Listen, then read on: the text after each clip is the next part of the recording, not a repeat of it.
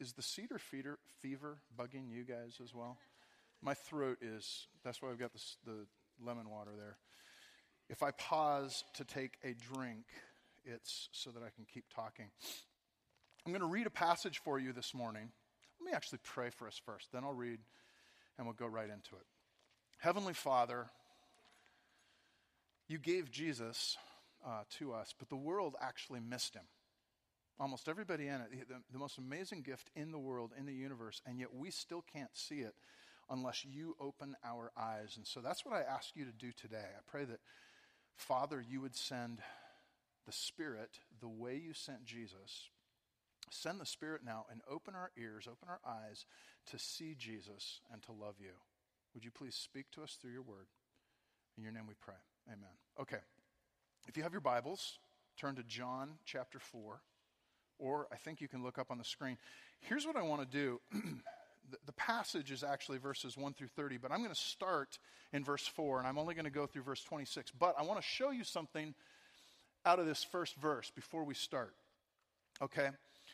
Jesus, and this is really interesting. I didn't see this for years and years and years. Jesus, or John, as he's recording the story, actually makes a point of telling us that the Pharisees are they're part of the story here. They're the very first verse. If you look at that, it says this: when Jesus learned that the Pharisees had heard that Jesus was making and baptizing more disciples than John, and you go, that's a mouthful. What is going on there? The Pharisees were very, very religious. They take everything the Bible says very seriously, and they would have had serious reservations about this woman that we're going to read about in just a second, the woman at the well. And for some reason, John almost seems to be showing Jesus as waiting for the Pharisees to look at him. So when Jesus learned that the Pharisees had heard that Jesus was making and baptizing more disciples than John, in other words, every eye is finally, John the Baptist has been he's baptizing, he's kind of the thing. And Jesus comes along and he starts baptizing, his disciples do. And pretty soon there's more people coming to Jesus than to John. And all of the religious leaders are finally looking at Jesus. And Jesus goes, everybody watching me? Everybody watching me? You watching? And now the story starts. And that's going to be really, really significant. I think Jesus is saying, watch this, you religious folks, how I deal with the poor and the broken. And so I'm going to pick it up in verse 4. And read through 26. Now Jesus had to pass through Samaria. So he came to a town of Samaria called Sychar, near the field that Jacob had given to his son Joseph. And Jacob's well was there. So Jesus, wearied as he was from his journey, was sitting beside the well. And it was about the 6th hour. That's noon, high noon. Now a woman from Samaria came to draw water, and Jesus said to her, give me a drink. For his disciples had gone away into the city to buy food. And the Samaritan woman said to him, how is it that you, a Jew, ask for a drink from me, a woman of Samaria? For Jews have no dealings with Samaritans. Jesus answered her, if you knew the gift of God and who it is saying to you, give me a drink, you would have asked him, and he would have given you living water. And the woman said to him, sir, you have nothing to draw water with, and the well is deep. Where do you get that living water? Are you greater than our father Jacob? He gave us this well and drank from it himself, as did his sons and his livestock.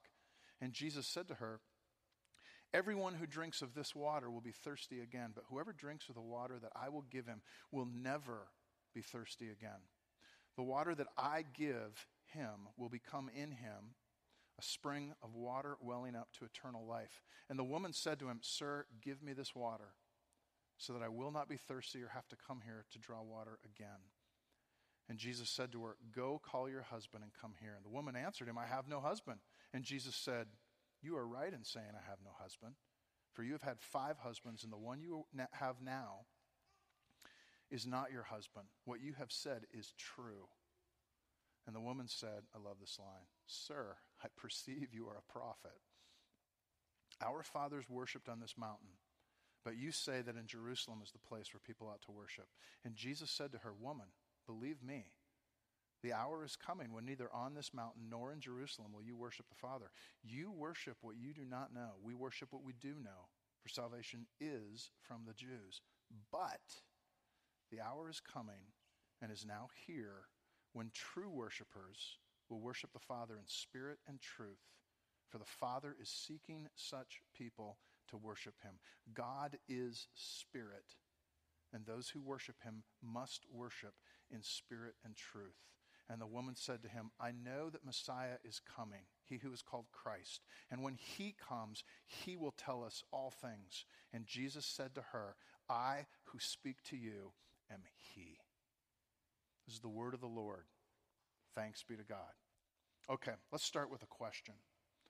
What's so great about Jesus? Think about that. I mean, it's Christmas. We're celebrating his birth. He's supposedly God's gift to us. What's so great about Jesus? This passage actually shows us better than just about any other passage I can think of, what makes Christianity so unique. You see, the way that Jesus interacts here with this woman is absolutely amazing. We know that she's not particularly religious. She's a Samaritan. She's not Jewish. But she does seem to believe in God. But her personal life is a mess. One failed relationship after another. She's been married 5 times. And the guy she's with now isn't her husband. That personal mess has actually impacted her socially. Scholars look at this passage and they go, isn't this odd? It's high noon and there's nobody else at the well. Why is that? Well, the answer is because it's hot in the Middle East. And so the time when everybody goes to the well, it's in the cool of the mornings or the cool of the evenings.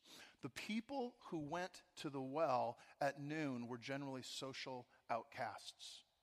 So it's very likely that this woman, even in her Samaritan community, which is not religious, not religious like the Jews were, even there she's an outcast. They're using the shame of her failures to control her, to look down on her, to put her off. This is somebody, I think, that everybody has written off. Everyone. Jews and Samaritans, and yet Jesus engages her. This passage doesn't just show us God's attitude toward broken, hurting people. This passage shows us the gospel's capacity for transformation, because this encounter with Jesus is going to change her. Right at the very end, I didn't read this part, she drops her bucket, very symbolic, runs back into town, and says, come see the man who told me everything I've ever done. And it doesn't just change her life, it changes the entire town.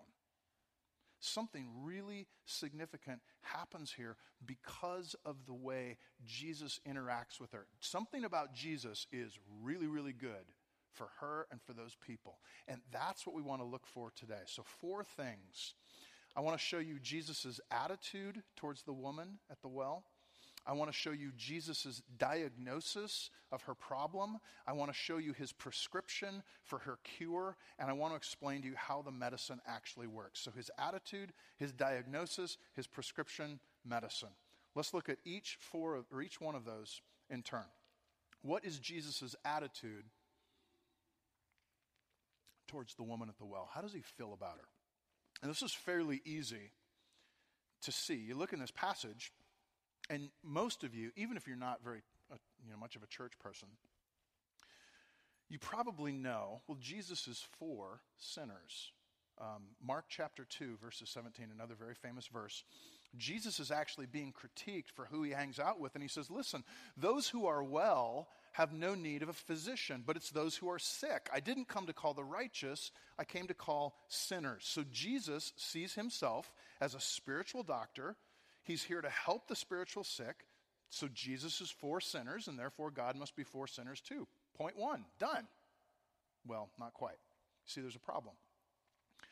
Most of us think that the way God is for sinners is actually, it's kind of the way a car salesman is for buyers. Okay? Is a car salesman has anybody bought a car? I hate it. All right, you go into the car lot, and you're like, what does the guy say? Can I help you? Okay, and is he for you? Yeah. But what's he really for? He's for his commissions. In other words, what a car salesman does is he looks at every single person, and you got bad credit? We can take care of that. You need a loan? We can take care of that. But what he's really trying to turn you into, he's evaluating based on your capacity to be somebody who makes payments on a car. That's the way he's for you. And I think a lot of us actually look at God that way. You see, we know that he's for sinners, but we think that God kind of looks at sin almost as like bad credit. So you got the woman at the well. She's a mess. She's had 5 failed marriages. She's shacking up with the guy right now. The Bible talks about that. She's got some serious bad credit. And what we think that God wants to do with people like that is to say, remember the Pharisees? Hey, what you really need to do is clean yourself up. Grace is kind of a second chance. And then go start making payments the way the religious people do. You need to be really good. You need to go to church. You need to do all those things. That's how we think about God, oftentimes.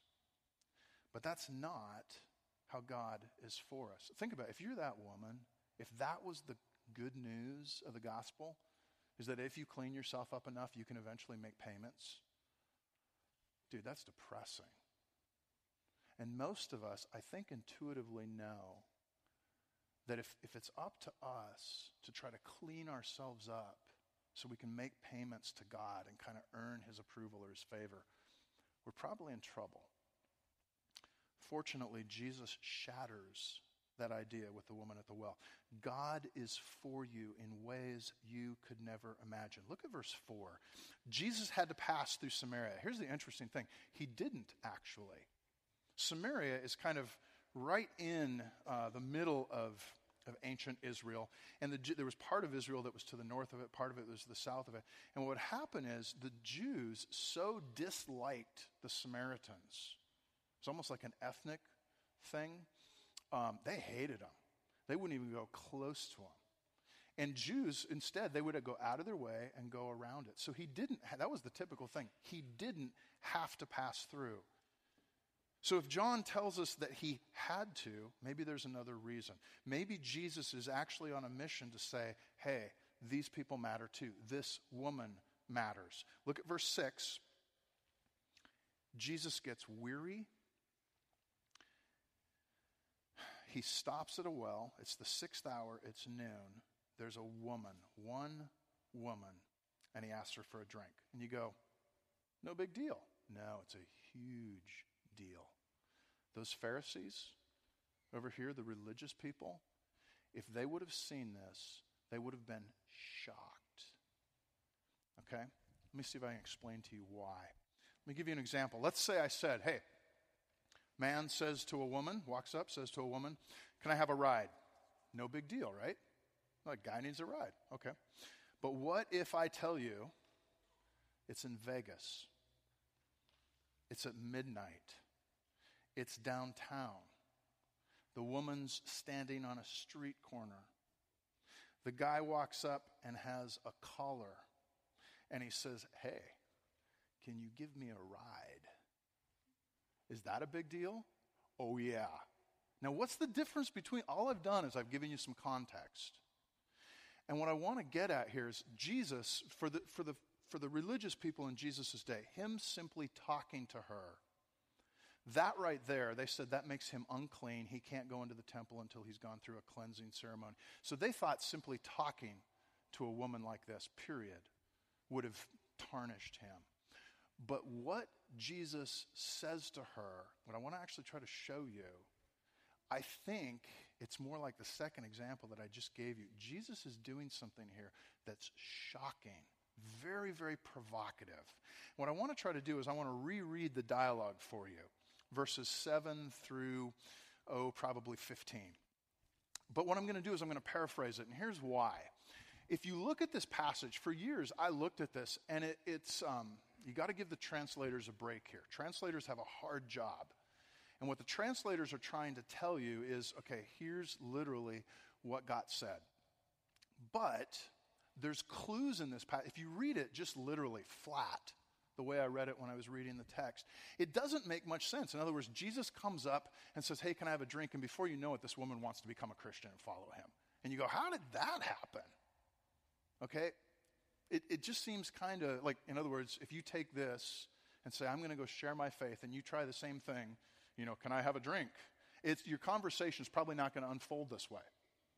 All right? I think something's going on. And there's actually a clue in the text. There's several places where the woman says, sir.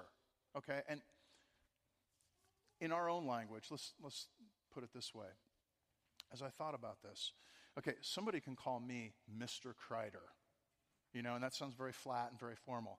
Or somebody could be, kind of angry with it. Hey, mister.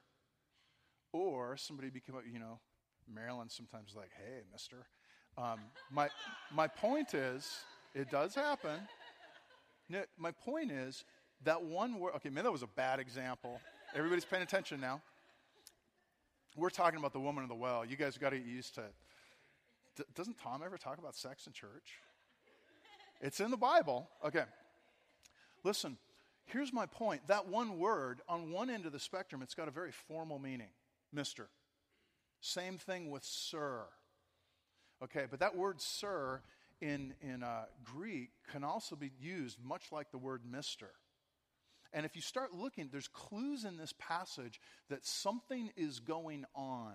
There's a way, I think, that Jesus and this woman are talking. And I want to try to read it for you. And you don't have to read it this way, but I want you to think about, what if this is going on? And I'm going to try to tell you what I think it means. Let me paraphrase here. Verse 7, Jesus says, he walks up to this well. He probably we know that he knows a lot about her already. Okay? He sees this woman. He already knows her history. Okay? Jesus walks up and says, or she walks up as he's sitting there, and Jesus goes, hey, I'm thirsty. And the woman, stops dead in her tracks. She could probably tell that she knows he's a Jew. She probably knows from the fact that his disciples just went into town that he's a religious leader or something. And basically she says this, you talking to me? Do you know who you're talking to? Jesus says in verse 10, if you knew who you were talking to, you'd be asking me for a drink, and I'd give you living water. And the woman does a double take. Verse 11, you don't have a bucket, but she does. And Jesus says, well, there's a problem with your water in verse 13. It leaves you thirsty, but mine doesn't. Mine will satisfy you forever. Do you hear the innuendo I'm putting on this? I think it actually holds up when you look at this carefully. And Jesus says, or the woman responds in verse 15. You can either read it flat, sir, give me this water. Or you can read it, okay, mister, let's see it. Show me. You're making some big, bold claims here. I'm picking up what you're laying down. Now listen, why am I doing this? I'm reading with lots of innuendo. You don't have to read it this way. But what if Jesus is speaking this way? What would that show you? And I want to be really clear here. I don't think he's hitting on this woman. What's he doing then?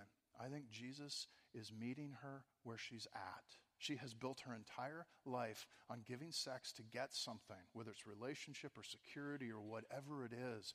When you do that, it starts to warp you. And I think this is the only language that she speaks. I think Jesus is meeting her where she's at and speaking the only way she is capable of hearing. And if that's the case, it says something really powerful about Jesus. He's not just interested in her for her potential to become like the Pharisees. He's actually interested in her, sinful woman that she is. He came here to meet her, to have this conversation. He's interested in her, where she's at, for who she is. And if Jesus feels that way about her, God feels that way about her. So here's a question. What about you? What's your attitude towards sinners? Towards people like the woman? Do you just want them to become Pharisees? Okay, here's a question. Another question. What about those of you who maybe feel like this woman? Feel like a sinner deep down. Maybe not everybody knows about it, but on the inside, you're really wrestling. If people knew what I'm really like, what would they think about me? Listen, I have met so many people who basically go through life thinking that God is angry or disgusted with them. But if God can be for somebody like her, surely he can be for somebody like you, just as you are. He can be for somebody like me. That is the essence of the gospel. So what's Jesus' attitude? He is for this woman right where she is. Okay? Second thing, how does Jesus diagnose her problem? When he looks at her, what's her sickness? The first 14 verses, basically, I think you see Jesus seeking and engaging her. And I think she reads it as, hey, here's an interested guy. He's speaking my language. I think when she hits verse 15, she kind of bites and goes, okay, show me. Okay, mister, give me this water. And verse 16 is really interesting because Jesus responds and says, go get your husband. Now listen, this is where you should go, what? And a lot of scholars wrestle with, they're like, why did Jesus change the subject? I don't think he did. He's been talking about thirst up in verse 13, and then he jumps to relationships in verse 15. Go get your man. I don't think he's changing the subject. I think he's connecting the dots. I think Jesus is saying, listen, I just wanted to make a point. I wanted to engage you. The way you are coming to this well day after day to draw water because you drink it but you get thirsty again, that is a picture of the way you are approaching relationships. Man after man after man, and you're still thirsty. I know you're thirsty because you've been married 5 times and the guy you're with now is not your husband. I know it's not satisfying you because you've been married 5 times and the guy you're with now is not your husband. And you just showed interest in me engaging you in this way. You're still on the look for somebody else, an upgrade. Jesus, what is he doing here? I think Jesus is spiritually undressing her. In other words, he's revealing what's really on the inside. Her problem isn't primarily sex, her sexual behavior. Her problem primarily, it's much deeper than that. It's thirst. She's deeply, deeply thirsty for something, and she's going to the well of sex with guys to try to get it. And Jesus, like Pharisees, look at behavior. Jesus goes deeper. Let me give you 3 points of application on this.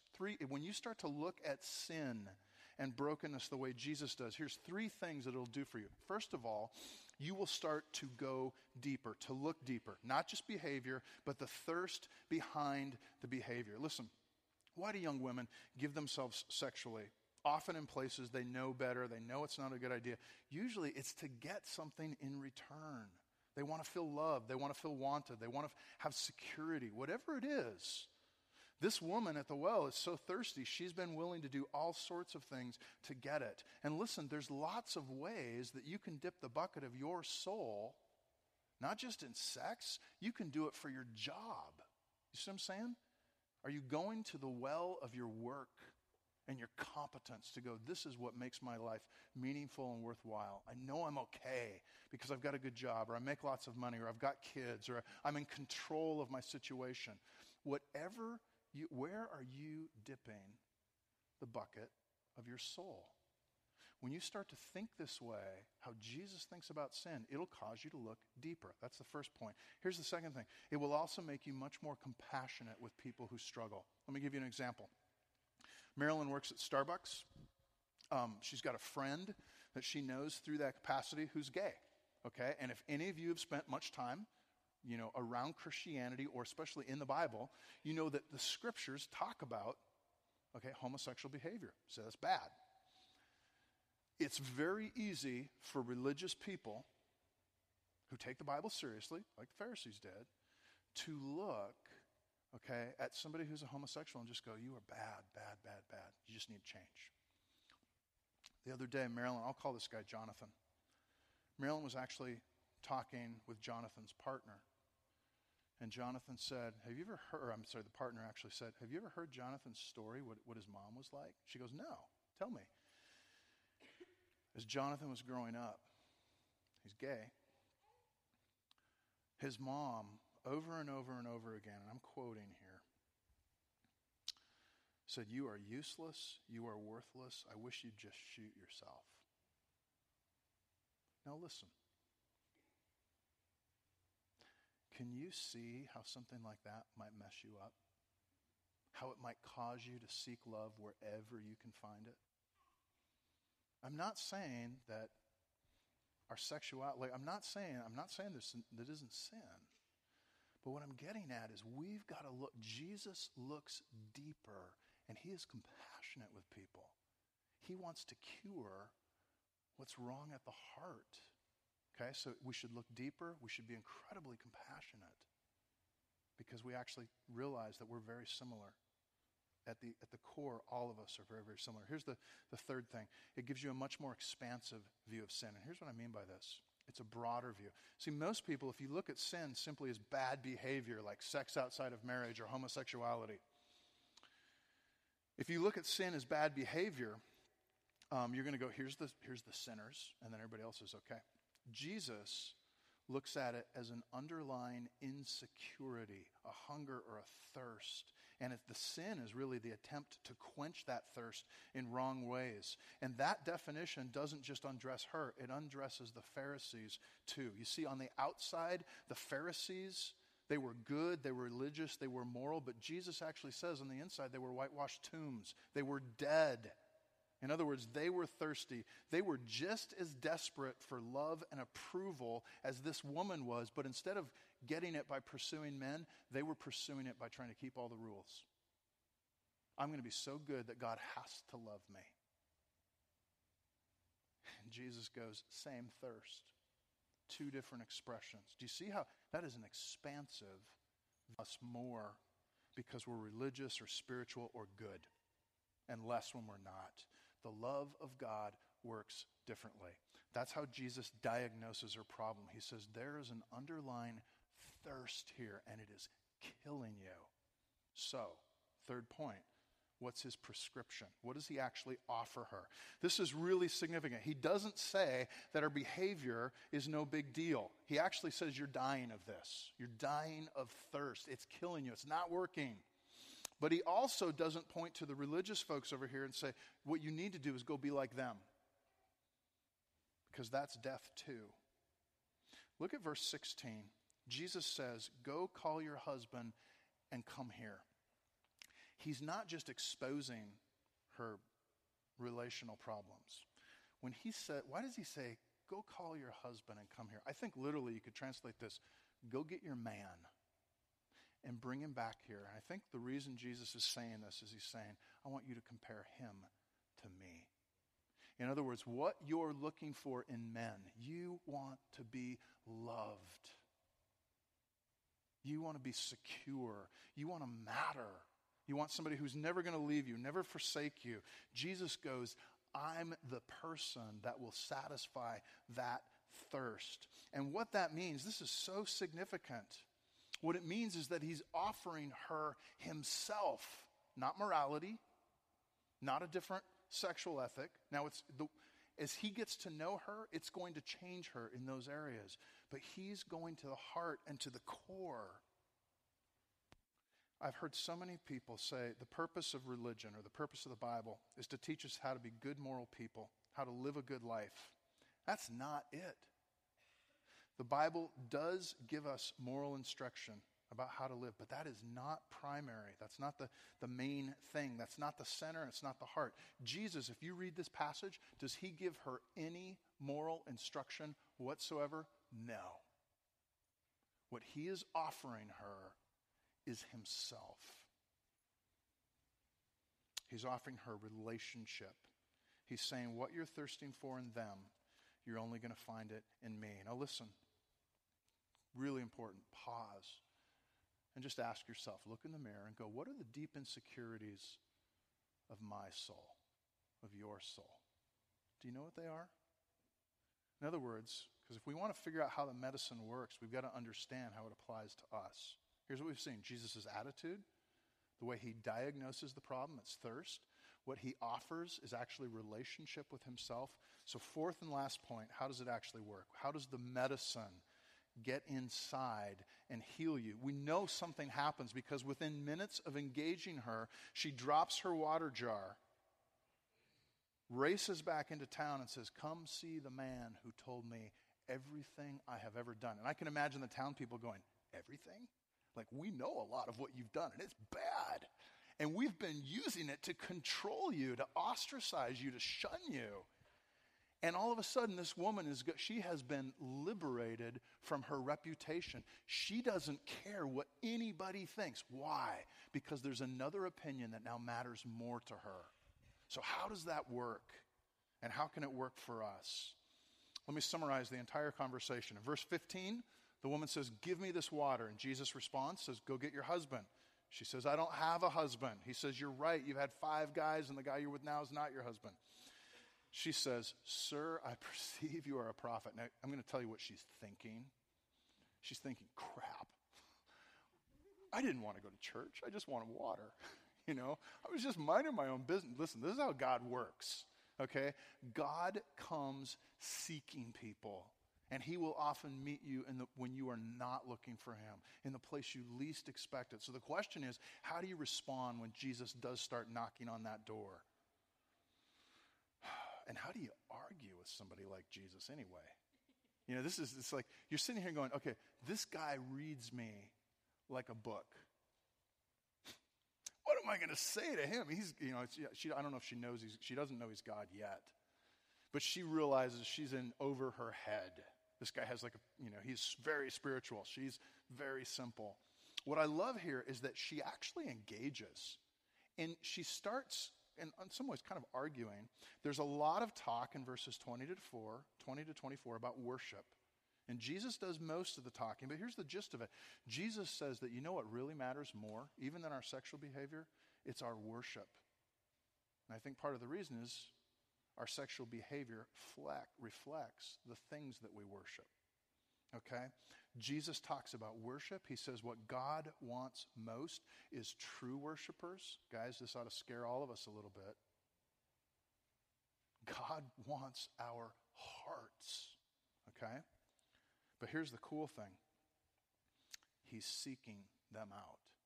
He says God is seeking out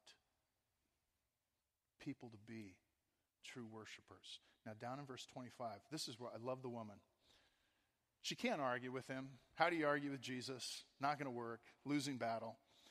But she's got this great line down in verse 25. She says, listen, when Messiah comes, he'll clear everything up. Mustard seed of faith in the Messiah. And Jesus goes, exactly. That's what I'm looking for. Hope in the Messiah. And then he goes, I who speak to you am he. All right? Now what's happening? This woman has nothing to commend herself to God. She knows it. But she has a mustard seed of faith. And all of a sudden, the Messiah is here, and he knows her deepest thoughts. He knows that she's been married 5 times. Like, she goes, oh crap, he knows everything about me. But he's not rejecting her. He's engaging her. And she realizes he sees my sin, but he's not looking for goodness. He's looking for need, and he's looking for faith. And here's what will make the gospel medicine to your soul. 2 things. First, when you see that Jesus is interested in you, a person, not just interested in people in general, but you. This woman meets Jesus, and she starts to do the math and go, this guy wants to talk to me. He knows everything about me, and he's not pulling back. He knows me right where I am. All her life has been dominated by thirst. Maybe it's for sex, maybe it's for relationship, maybe it's for security. I think she's saying, in my opinion, that she's been looking for a man who will always love her, never leave her, never let her down. And her thirst has caused her to do all sorts of things that she knows she probably shouldn't do. It's put her in bondage to her desires, and it's put her in bondage to the disapproval of others. And all of a sudden she meets Jesus, and he quenches her thirst because he loves her as she is. He sees her to the core. That is what grace is. He says, I'm willing to be in relationship with you. And that frees her from the opinions of others because his opinion matters more. That's the essence of Christianity. A relationship with a real person, real love. It will quench and satisfy you. But it's got to become real. So here's a question, just to think about this. How is your relationship with God? Is there much of a relationship? Or are you just going through the motions? Okay? First thing that's got to happen, you've got to see Jesus interested in you personally. The relationship has to start. But here's what will make the relationship sing. It's when you see what it cost Jesus to be in relationship with you. Listen, a lot of people think, hey, it's just kind of God's job to love us. That's what God does. I specialize in sinning. God specializes in forgiving. Works really well together. Okay, it's God's job to love me. But here's the thing. If it's somebody's job to love you, that love will never move you. Because it's just his job. He's just doing his job. All right? But you look up at verse 10, and Jesus says, if you knew the gift of God, you'd be asking me. If you knew the gift of God and who it is that is saying to you, give me a drink, you'd be asking me for a drink. Listen, if God was doing his job, it wouldn't be a gift. Jesus actually gave something, and it cost him. It was a free gift, but it was costly. It costs Jesus something to meet people like her. Think about what it says in the text. Jesus gave up his schedule. He rerouted his journey. He became tired and weary so that he could meet her. Jesus gave up his comfort. He becomes thirsty because he wants to satisfy her thirst. He gives up his reputation. People, I guarantee you, are going to talk about him badly because of this encounter. We know that they did. He gives up his access to the temple. He becomes ceremonially unclean. All of these things cost Jesus something. Not a ton, but it was real. And I think this woman would have looked back on this encounter the rest of her life as she follows Jesus. We know that she became a follower. And she would have looked back and said, man, that means something, that he cared about me, and it was costly, and he did it because he loved me. I can follow him. I can obey him. I can start to see my life renovated by him. Now listen, you go, what about us? Jesus has never met me at a well. Jesus probably never met you at a well. What do we have? She had this encounter. What about us? We actually have something better. We have a better encounter. Because Jesus actually took another journey, a much bigger one. Not just down to Samaria, but down from heaven to earth, to the cross, to his death. That's a journey. And he did it for us. John chapter 10, verse 3 says, the good shepherd, Jesus talking, calls his sheep by name. He knows them. He knows you. Every single person in here, he knows your name.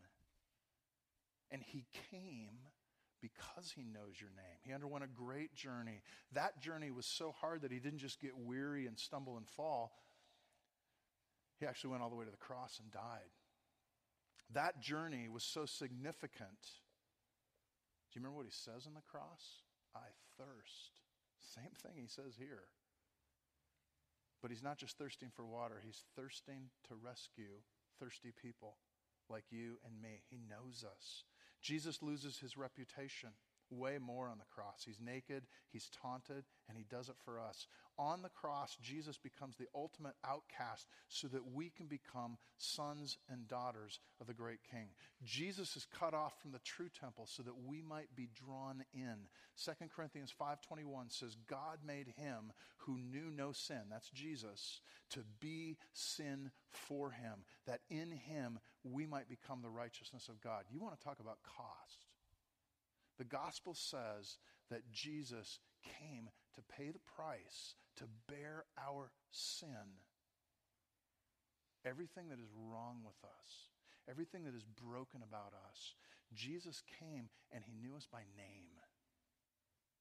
It wasn't just a generic salvation. When that starts to become real to you, it will move you the way it moved this woman. This woman, a little bit of cost, moves her greatly. Imagine what it'll do for us when we see the great cost to Jesus. Jesus had to die, but he was glad to. And when that becomes real to you, it'll start to satisfy your thirst and make it much, much easier to follow him. That's what the gospel is. Let's pray. Heavenly Father, we need your help to see these things. We need your Spirit to move, to press in, to show us how you work and that you love us.